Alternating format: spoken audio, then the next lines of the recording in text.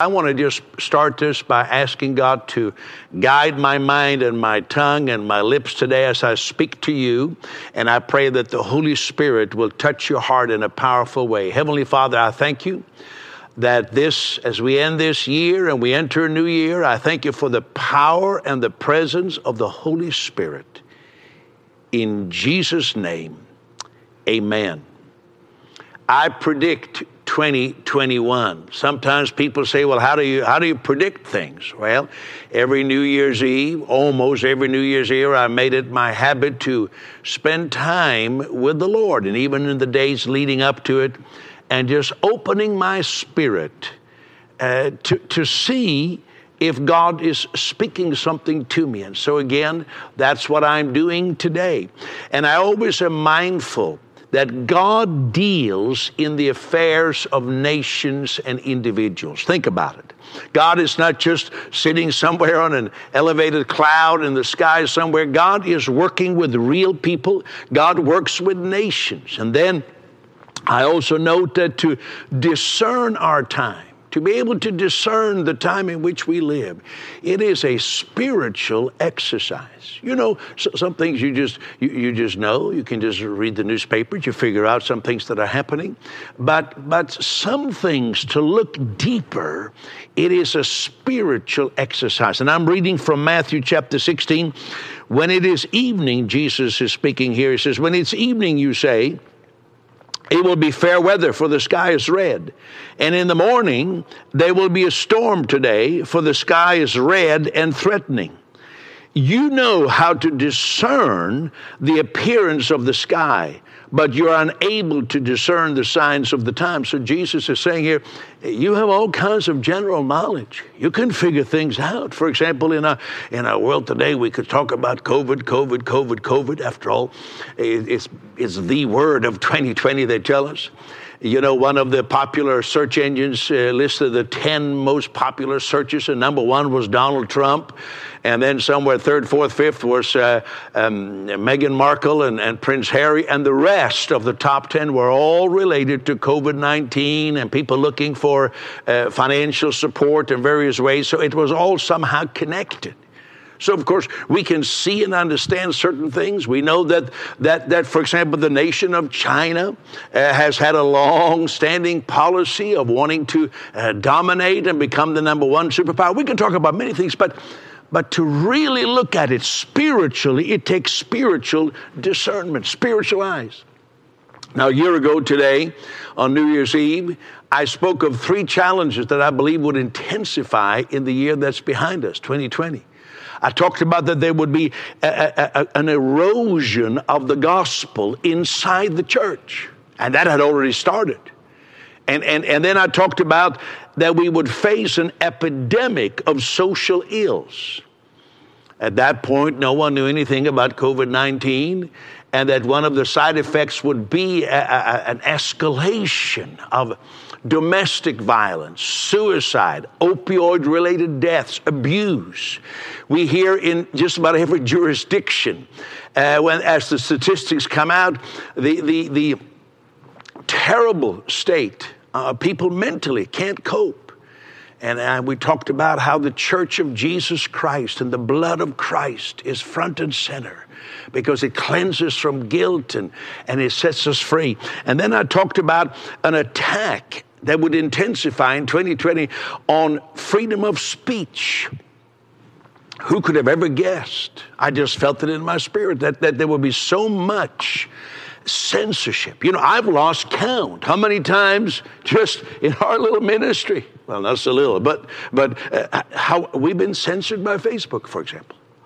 I lost track. I saw one report here that the U.S. president had been, by one social media, censored 600 times. And I mean, who would have thought? Who would have thought? I thought we would just all, everybody could read things and either disagree with the writer and think it was terrible what he or she said, or agree with it. But, and we were concerned about the freedom to speak the name of Jesus Christ, this freedom to speak from the Scripture, that could also be threatened. And so I opened my spirit, and the very first thing that came to me is I believe we are entering a period of unprecedented, sustained anger in society.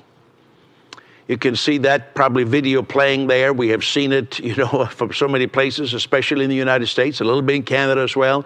And I don't know what part of the world you're watching tonight, but there seems that people are angry like never before. Some people are angry at the government for not doing enough. In this COVID-19, some people may have lost a loved one.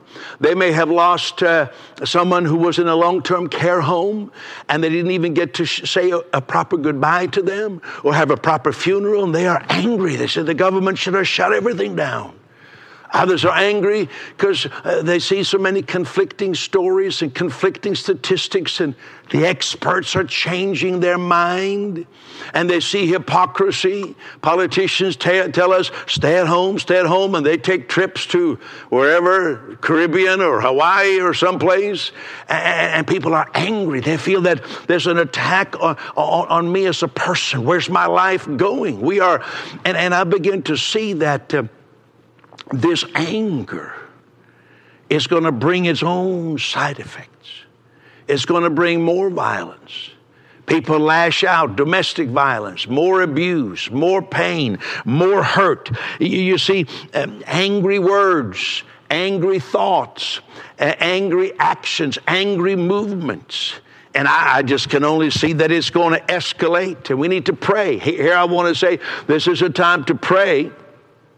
And I'm going to come back to this topic of anger later on, but this is the time to pray for our country, for United States, for Asia, Africa, whatever country you're in. Because when anger is unleashed, people lose their rationale and their sense of bearing. I see unity and division in the church. I see that among those for whom Jesus Christ is the light of the world, Jesus is the answer, Jesus is the Savior of the world, among those people, there's going to be an increased unity, even more as we go forward. But there's also a division. And maybe there's always been that. Division isn't always negative. I know we think division is terrible. And in certain contexts it is, but Jesus also spoke about it. He said in Matthew 10:34, don't think that I came to bring peace on earth. I didn't come to bring peace, but a sword. He was talking about how his gospel would cut right into a family, right into a town, between friendships, and people would have to make a choice. And then the Hebrew writer, challenging the Jewish people, said something similar. Hebrews 13:13. So then let us go out to him, that's to Jesus, outside the camp, bearing his reproach. He was drawing a distinct marcation here. He was saying, don't be tempted to go back to the old religious way. There's always a religious system that beckons you. Come back. Don't be so all out with Jesus and his gospel. And so he says, we go outside. We take, even if it's a reproach, we take that. And that means that there was a division that those Jewish believers, those early believers faced. And I think today, there's a line of marcation. There's a line of marcation between those who advocate only a cultural Christianity, a belief system that is often quite Christless, not much counting on Christ doing anything now. It's often very cessationist, and the belief is that there's no gifts of the Holy Spirit. Don't expect God to do something. Don't expect you to pray that God would protect people even during a pandemic. And that stands on the one side of the line, and on the other side there are those who say, no, Jesus is alive now. Christ is now. And even the verses just previous to the ones I quoted says Jesus Christ the same yesterday, today, and forever. And so that's how the Hebrew people were encouraged when there was a line of marcation coming up. I think that line is between people who advocate a limited gospel, that Jesus' blood was shed, his death was only for those who are predisposed to inherit eternal life, rather than outside the camp, outside of the religious system. There his blood was shed for the whole wide world. And so I see that. I see a line of markation for even those for whom the gospel seems to be only a threatening ultimatum, rather than a loving proclamation that Jesus Christ is the Savior of the world. I see that charismatic Pentecostal religion is running out of steam. You know, statistics are clear. I don't need to have special spiritual insight to see that young adults who were raised in evangelical churches, sometimes Pentecostal, sometimes charismatic churches, are leaving in droves. And I think we have a choice: either continued stagnation and decline, or a fresh encounter with the Holy Spirit. You know, there are cycles. I want to describe some cycles to you, spiritual cycles. If I describe the first cycle, if you go back to about the year 1900, if you study the history of what was happening in the church, there was this dryness. There was this sense that we're not impacting the world. People were praying. This happened over in Europe. This happened in America. And then we believe in answer to prayer. In 1907, there was the Azusa Street outpouring of the Holy Spirit. You can see the picture there of that apostolic faith gospel mission. Look at that rundown building. And there they gathered for months and months, and for years actually. And you know, one of the main proponents, William Seymour, he said it felt like we were just swimming in a river of pure love. They encountered God's love. How correct is that according to the Scripture? That the love of God is shed abroad in our hearts by the Holy Spirit. And then that resulted in an explosion of preaching God's grace and missions. They understood the book of Acts chapter 1, that when the Holy Spirit comes upon you, you shall receive power to be witnesses to me, not only where you are, but to the ends of the earth. This was characterized by it. And then, you know, as the decades went by, what often happens is that something that's very fresh and alive, it becomes stale. It becomes entrenched. And so already by the late 1950s, there were, you know, Pentecostal denominations, and they had started to feel like we own this. And they were fighting over doctrines. They were debating, is speaking in tongues, is it the initial evidence of the baptism of the Holy Spirit, or is it just an evidence? Can you be baptized in the Holy Spirit without speaking in tongues? There was all kinds of discussions, and it became very entrenched, very legalistic. If you study the early couple of decades, you see how the grace of God flowed in such a great way. And so that kind of a 60-year cycle, from hunger to great life and explosive power, and then things got stale. Of course, I'm generalizing. For some people, this took 20, 30, 40 years more for this process to play out. But then in 1960, a big shock. A shock to the Pentecostal world, all the denominations at that time. A shock. A man, an Anglican minister called Dennis Bennett from Washington State, there is his picture, was baptized in the Holy Spirit. And the newspapers wrote about it. It became world news. It was unheard of. He was initially kicked out of his church, and then later on he was hired for in a different parish. But what I want to point out to you, this was something so new. I remember, because I was a little boy, I remember the old Pentecostals with who I was more associated said that couldn't be God.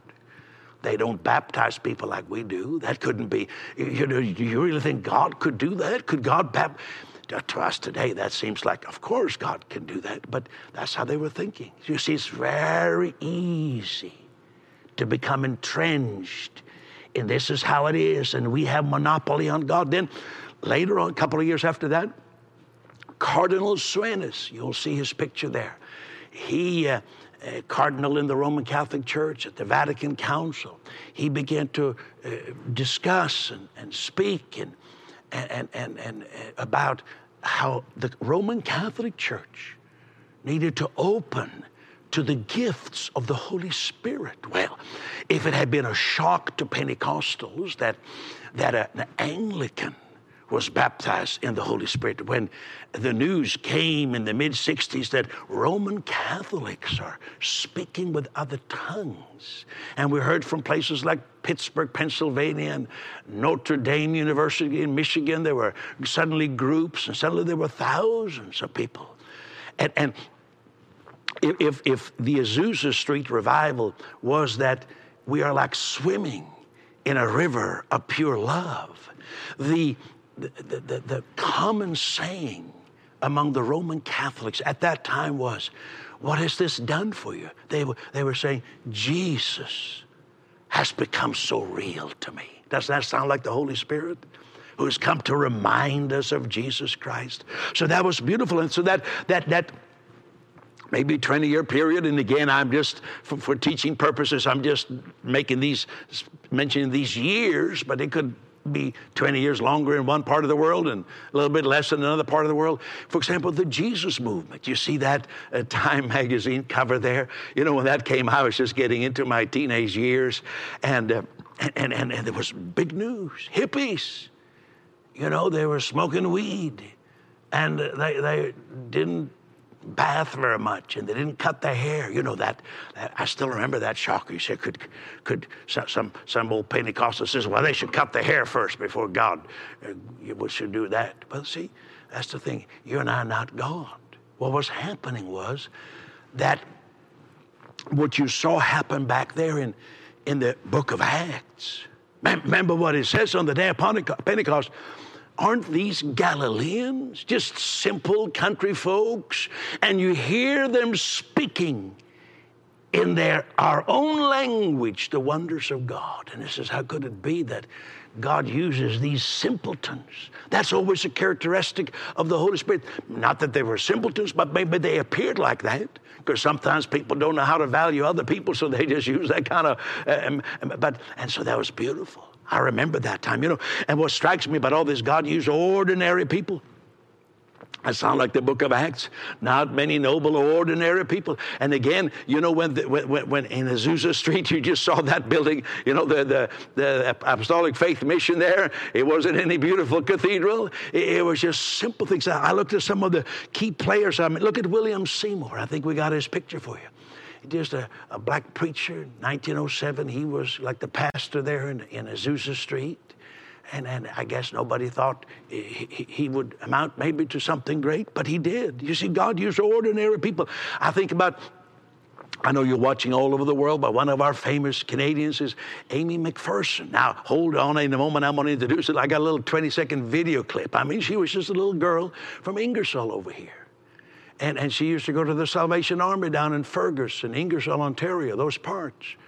And then one time she was there praying, and it snowed so much they couldn't open the door. And she received the baptism of the Holy Spirit. She became a world shaker. She started a whole denomination that sent out thousands of missionaries. You know, I happened to come across a little video with Amy McPherson from Ingersoll. This is her preaching, I think, about in the 1920s. And she's talking about Daniel in the lion's den. Don't miss this. Don't take your eyes off the screen. Here we go. Speaking of Daniel in the lion's den, to me, I hear someone coming now. My word. Hello. The Bible says that in the millennium, the lion and the lamb shall lie down together. One usually thinks that the lamb lies down inside the lion these days. Well, that inspired me. You know, I preached some illustrated sermons. We have had donkeys and horses and camels and just about everything else, but I haven't brought a lion up yet. I might have to change my mind, but that's beside the point. What fascinates me is these are just, nobody thought God would work with this. Even Amy. She had so much personal trouble, divorces, different things. You see, sometimes we put people up on a pedestal and we think, if God's going to do something in our generation, it's going to be such and such. God has had shocks, and I predict, I'm not saying it's all going to happen in 2021, but I predict there's going to be a shocking outpouring of God's Holy Spirit. It's going to be bigger, stronger, more powerful, but some of the principles will be the same. Now, Here's another one. While I'm talking, my friend Harold Bredesen, him and I became good friends. Here he is with then president of Egypt, Anwar Sadat, smoking a pipe. And if you knew Harold Bredesen like I knew him, it's just incredible that God would take a Lutheran minister. Again, according to us Pentecostals, he had the wrong baptism formula. He had some of the wrong doctrines. And he was baptized with the Holy Spirit.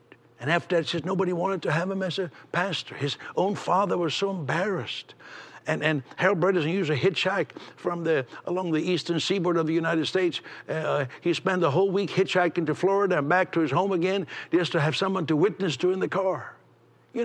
And then he was the one, if you watch that whole video from CBN, 700 Club at the time, back many, many years ago, 1976, I think it was, that's where the initiative came for the whole peace agreement with Jimmy Carter, President of the United States, Menachem Begin, Prime Minister of Israel, and Anwar Sadat came together. I mean, isn't it amazing? These were not the ones that anybody would have picked. You see, God always uses, I think of Demos Shakarian, who started the Full Gospel Businessmen's Fellowship. He was a dairy farmer. He wasn't even a Bible school graduate. And we all, for Bible school graduates, we hope that you come to our Bible school and study. But he was, and I met this man, just a very young boy I met him. By accident happened to meet him. I don't know how the Lord let these things happen. And just the most ordinary person. And he started something called Full Gospel Businessmen's Fellowship. As a young boy, I was 15. My father took me to Chicago to their International World Conference. I was so amazed. All these businessmen, they weren't having leadership gatherings or prosperity seminars. They were out there just witnessing, praying for people. I remember there at the lobby of the Conrad Hilton Hotel, people were being baptized in the Holy Spirit, just there, saved. What I saw here was what's happened. That's how it started. This thing we call the charismatic, and it was just ordinary people. It was good old druggies who met Jesus, and now we have these ministries and big men of God, and we have all this. You know what? We've drifted a long way. We've gone through another cycle. I'm tired of it. We've gone far away from the simple Galileans. We have different tangents. We have those who just tradition. I mean, you have people who say, we're Pentecostal, but don't anybody ever sing in the Spirit. And then you have people who are in this crazed craving for manifestations. They just want to feel things, just a selfish thing. Others have everything is leadership and structure, and you serve your leader and you obey your leader. And of course, all these things have good points. Then you have the man of God, honor the man of God. It's all the man. You see, in the book of Acts, in the early part of the Azusa Street movement, in the charismatic movement, it was none of that. It was people. It was the general priesthood of believers. Friends, we have drifted. And that's why I see and I predict there's another outpouring of God's Spirit coming in. Even the gift of prophecy has become abused.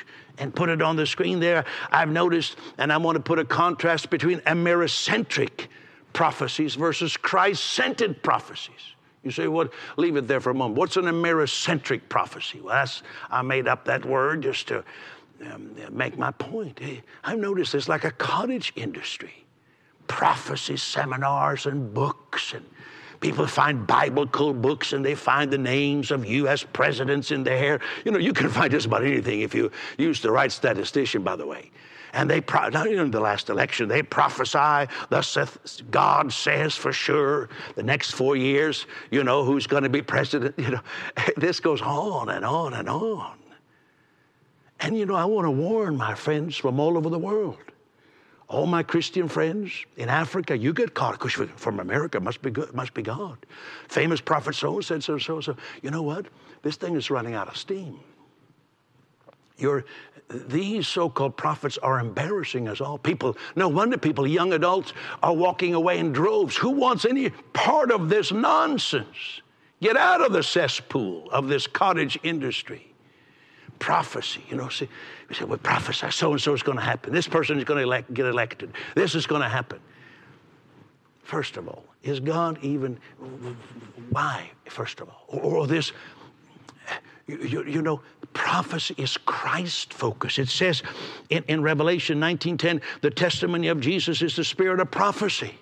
And so prophecy is focused on Jesus Christ. Now, let me tell you, I've often, if you watch our telecast, a lot of things I like about President Trump. I think they got his picture right there, in case you didn't know what he looked like, which you've probably been in a cave for a few years if you don't. I mean, he's done a lot of good things. I like the fact that he's limited a little bit the opportunity for kind of free-for-all abortion legislation, peace deals, 4 Middle Eastern peace deals. That's great. Many things like that. No wars, no new wars. I like that. But then when people say, well, he's the only thing that stands behind us, between us and the Antichrist, I think you got your eyes in the wrong direction. And I know my American friends. I have a lot of friends across the United States. They agree with me. It's not like Americans are swallowing this. Many American believers, they see this. They see, you can only talk America first, Canada first so long because it's seek ye first the kingdom of God. And so I warn you, my fellow charismatics, I know many Christians are not into this, but I'm speaking to a lot of charismatic Christians. I warn you, if you put your trust in man, you think that Americentric prophecies is something to follow, and that's so exciting, and so, and they always, he's a renowned prophet. Renowned by who? Real prophets prophesy Jesus Christ. Prophesy Jesus Christ to the nations. I've been amazed in the last few months. I have read lengthy prophecies by renowned prophets, page upon page. And Jesus Christ is not even referenced once. Not once. Friends, this is running out of steam. We need an outpouring of the Holy Spirit that takes us back to basics, to what this was all about. I'm swimming in a river of pure love. Jesus Christ has become real to me, and God is working powerfully through ordinary people. But see, that's what happened, the cycle that started maybe around 1960 when Dennis Bennett, that Anglican Episcopalian vicar, was baptized in the Holy Spirit. It's kind of running out of steam. It's run amok. It's time for an outpouring of the Holy Spirit. And I say, here's something else. I talked about anger. I believe in a loving anger that's going to move believers into our purpose. You say, Peter, what do you mean with a loving anger? Is there such a thing as a loving anger? Well, I'm not talking about that negative, diabolical kind of anger that makes people riot in the streets. But there's another kind of anger that is a positive, loving emotion that propels people to action. Let me read Ephesians chapter 4, verse 26. It says, be angry and do not sin. Don't let the sun go down on your wrath, and give no place to the devil. Now, we all know what people think that verse means. And a few verses later it says, let all anger be put away from you with all malice. But go back to that previous verse, verse 26 there. Now, generally this verse, leave it up there for a little bit. This verse has been translated to mean that, it's okay to be angry. Just don't get angry, don't be angry when you fall asleep. And just confess your sin just before you go to bed. You can be as angry. Is that the Bible? Jesus talked about anger against a brother. Anger can cause people to murder. You can do a whole lot of damage being in a rage all day long.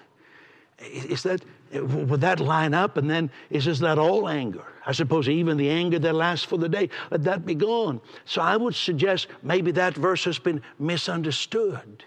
This conventional way, we all get a little angry. God understands. It's good to be just ripping mad and, whatever you want to do to somebody. But just confess it before you go to bed. I suggest there's something else in here. And I'll back it up. You'll see. I suggest that there's a command here. There's two kinds of anger spoken of. The one that says, let all anger be put away, that's speaking of that negative kind of anger. But there is a Holy Spirit-inspired anger and fervor that arises by the Holy Spirit inside of us. And there's a command that says, be angry. That's what it says. It says, be angry. You can read it there. And don't sin. In other words, if you're not angry, that means you're sinning in some way. And don't stop being that way. Don't let the sun go down on your wrath. Keep up this indignation.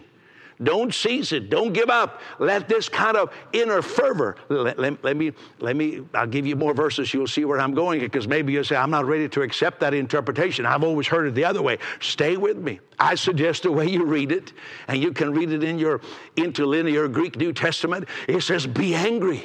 Because if you're not angry, you're going to give place to the devil. You have to have a certain passion, a certain fervor, and keep it up. Don't let the sun go down on it.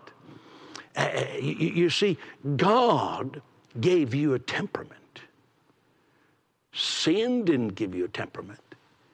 No, sin perverts it. It's like love. You know, love is a very good thing, but it can be perverted. Joy is a very good thing, but it can be perverted. And what it says here, without this godly kind of passionate anger that Paul is talking about here, you actually give room to the devil. Here's what it says in 1 Samuel 11:6. Pay close attention. It says, the Spirit of God came upon Saul, and his anger was greatly aroused. There's a negative anger. I predict that. It's going to increase more and more. We need to pray for our country. We need to pray that this violence that could just explode on the streets will not destroy our countries.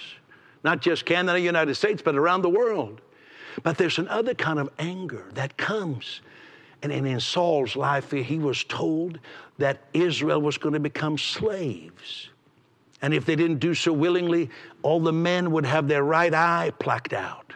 And so it says the Spirit of God came upon Saul, and his anger was aroused. That means he was taking action. He got an inner conviction, an inner resolve. I have to rise up and do something. There's a problem. When people just have belief systems, they have thoughts, they have ideas, but there's no passion in it. They don't even have the potential to be aroused. It's just a something that they believe. You know, something I'm stirring in you today to rise up, to learn to hate deception, hate defeat, hate anything that is contrary to the gospel of Jesus Christ. Let me give you more. Let me say also about David. Remember David? What made David fight Goliath? He couldn't stand that Goliath was defying the living God. He said, somebody's got to do something. That was the Spirit of God on David. And so it's not that negative. You're mad. You're in a rage at the world, the government, this and that, and this political party. No, it's not that. It is a spiritual fervor. Don't let it go down. Don't let the sun set on it. Look at this. Jesus, who lives in us, is temperamental. Hebrews, you may not have thought of Jesus that way. You think Jesus, sweet Jesus, meek and mild. Well, that's part of it. But he's temperamental. Hebrews 1 says, you have loved righteousness and hated lawlessness. Therefore, God, your God, has anointed you with the oil of gladness more than your companions. So here seems to indicate that if you love something, you would hate the opposite. It's like if you love seeing people healed, you hate seeing what sickness does to people. Opposite ends of the same stick. If you love the light of the gospel, you say, I just love when the light of the gospel comes on people, then most likely you also hate with a passion the darkness that binds people in futile, grotesque religion. They don't see who God is. You know, it's true. I love Tina, so I hate anything that would hurt her. Natural. Look at this here.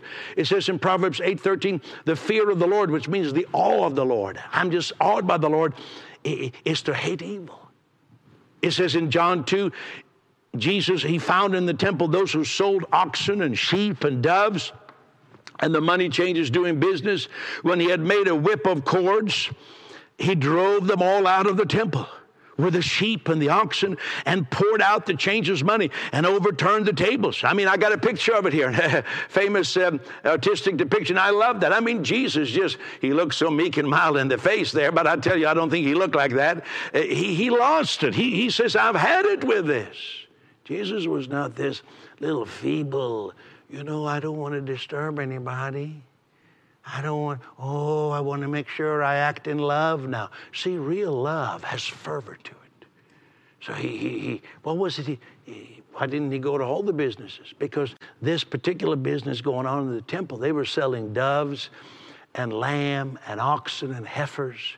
And they were especially blessed by the priests, so they overcharged, and they used special coins that were blessed by the priests. It was all a money-making scheme to make it so difficult for common people to come to God, make God seem unapproachable.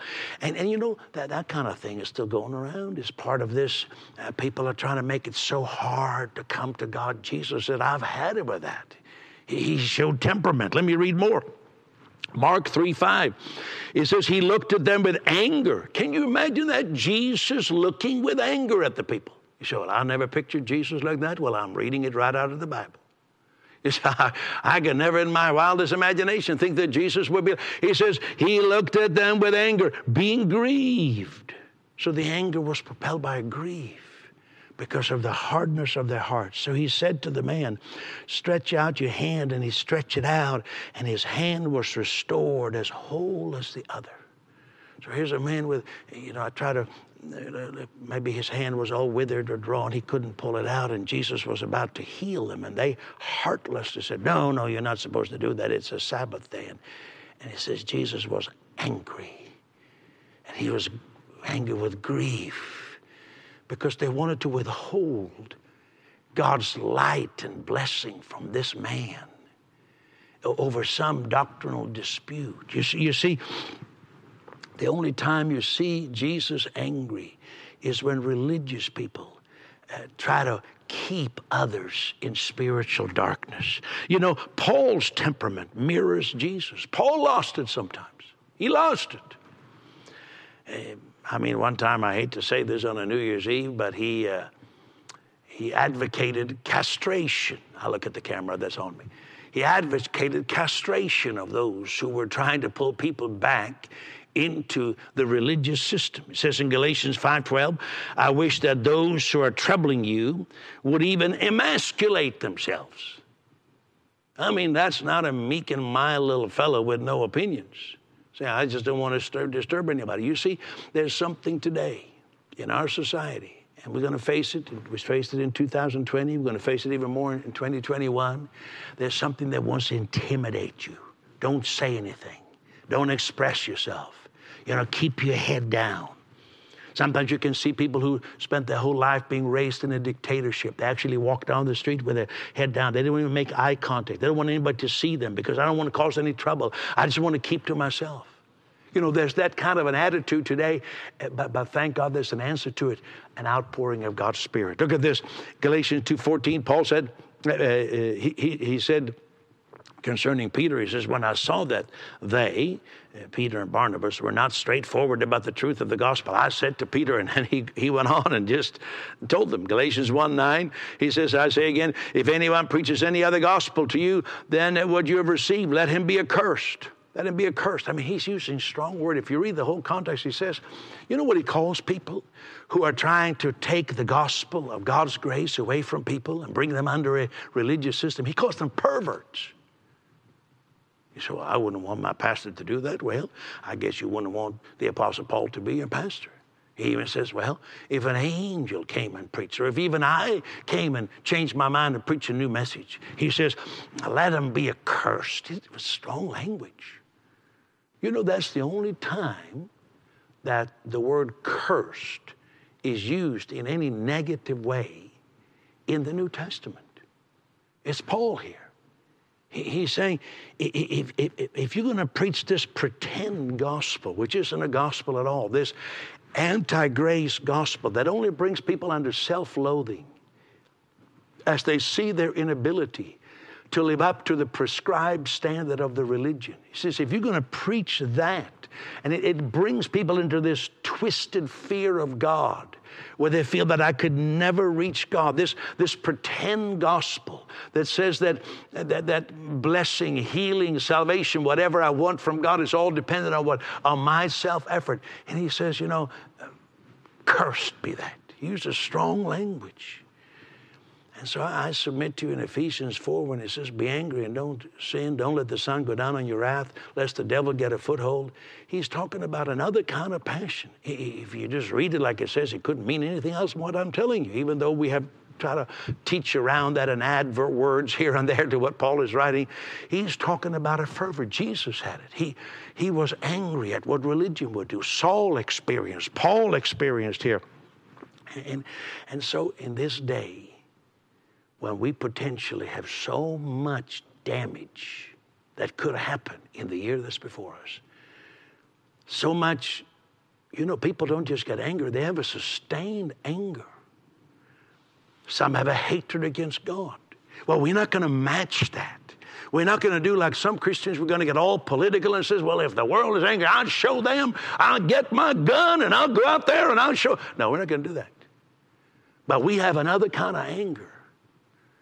And it comes from the Holy Spirit. And that is, for example, I can say in my life, I have had a sustained anger that the gospel has not yet reached every person. I have had a sustained anger at the seeming disinterest, even from many Christians, to give the gospel to others. A sustained anger at Christless religion that just makes it a cultural phenomenon.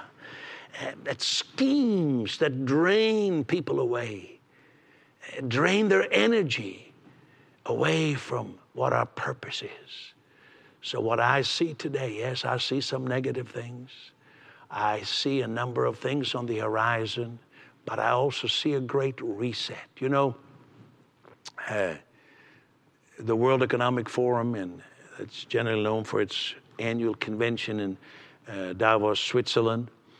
The founder of that particular movement that attracts all many of the leaders of nations.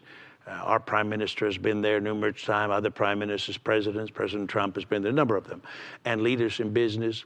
Well, he's calling for a reset. Many Christians are concerned about that. I'm concerned about it as well. We know that we hear of the Chinese Communist Party infiltrating all levels. I heard, in Europe and all over, infiltrating and influencing and wanting world domination and a great reset. And so, yes, we could be very frightened by that. But what I'm calling for is a great spiritual reset. And if it happened in the day of Pentecost, and it happened in the early 1900s, and there was a refreshing, I would say, between 1960 to 1980. And now it's kind of gone stale again. So I predict it's going to be shocking. I put these characteristics down. It's going to be Christ-centered. Just like those Catholic charismatics said it down in Notre Dame, Jesus Christ has become real to us. And it's going to be shocking. It always was shocking. Just those who think we got the anointing, it's our prayers, they're going to do it. I tell you, I don't know what that shock is going to mean, because likely I'm going to be shocked too. I'm going to be shocked at some of the people that Jesus is going to baptize in the Holy Spirit, and he's going to work through them powerfully. I just want to be a part of it. So be humble. That's going to be transformational and empowering, just like it always has been. Like it always has been. And that is what I predict. I'm not saying it's going to all happen in 2021. I didn't say that. I believe that what happened half a century ago is running out of steam. People lost touch with what's it all about. And I predict there's something fresh from the Holy Spirit, and you're a part of it.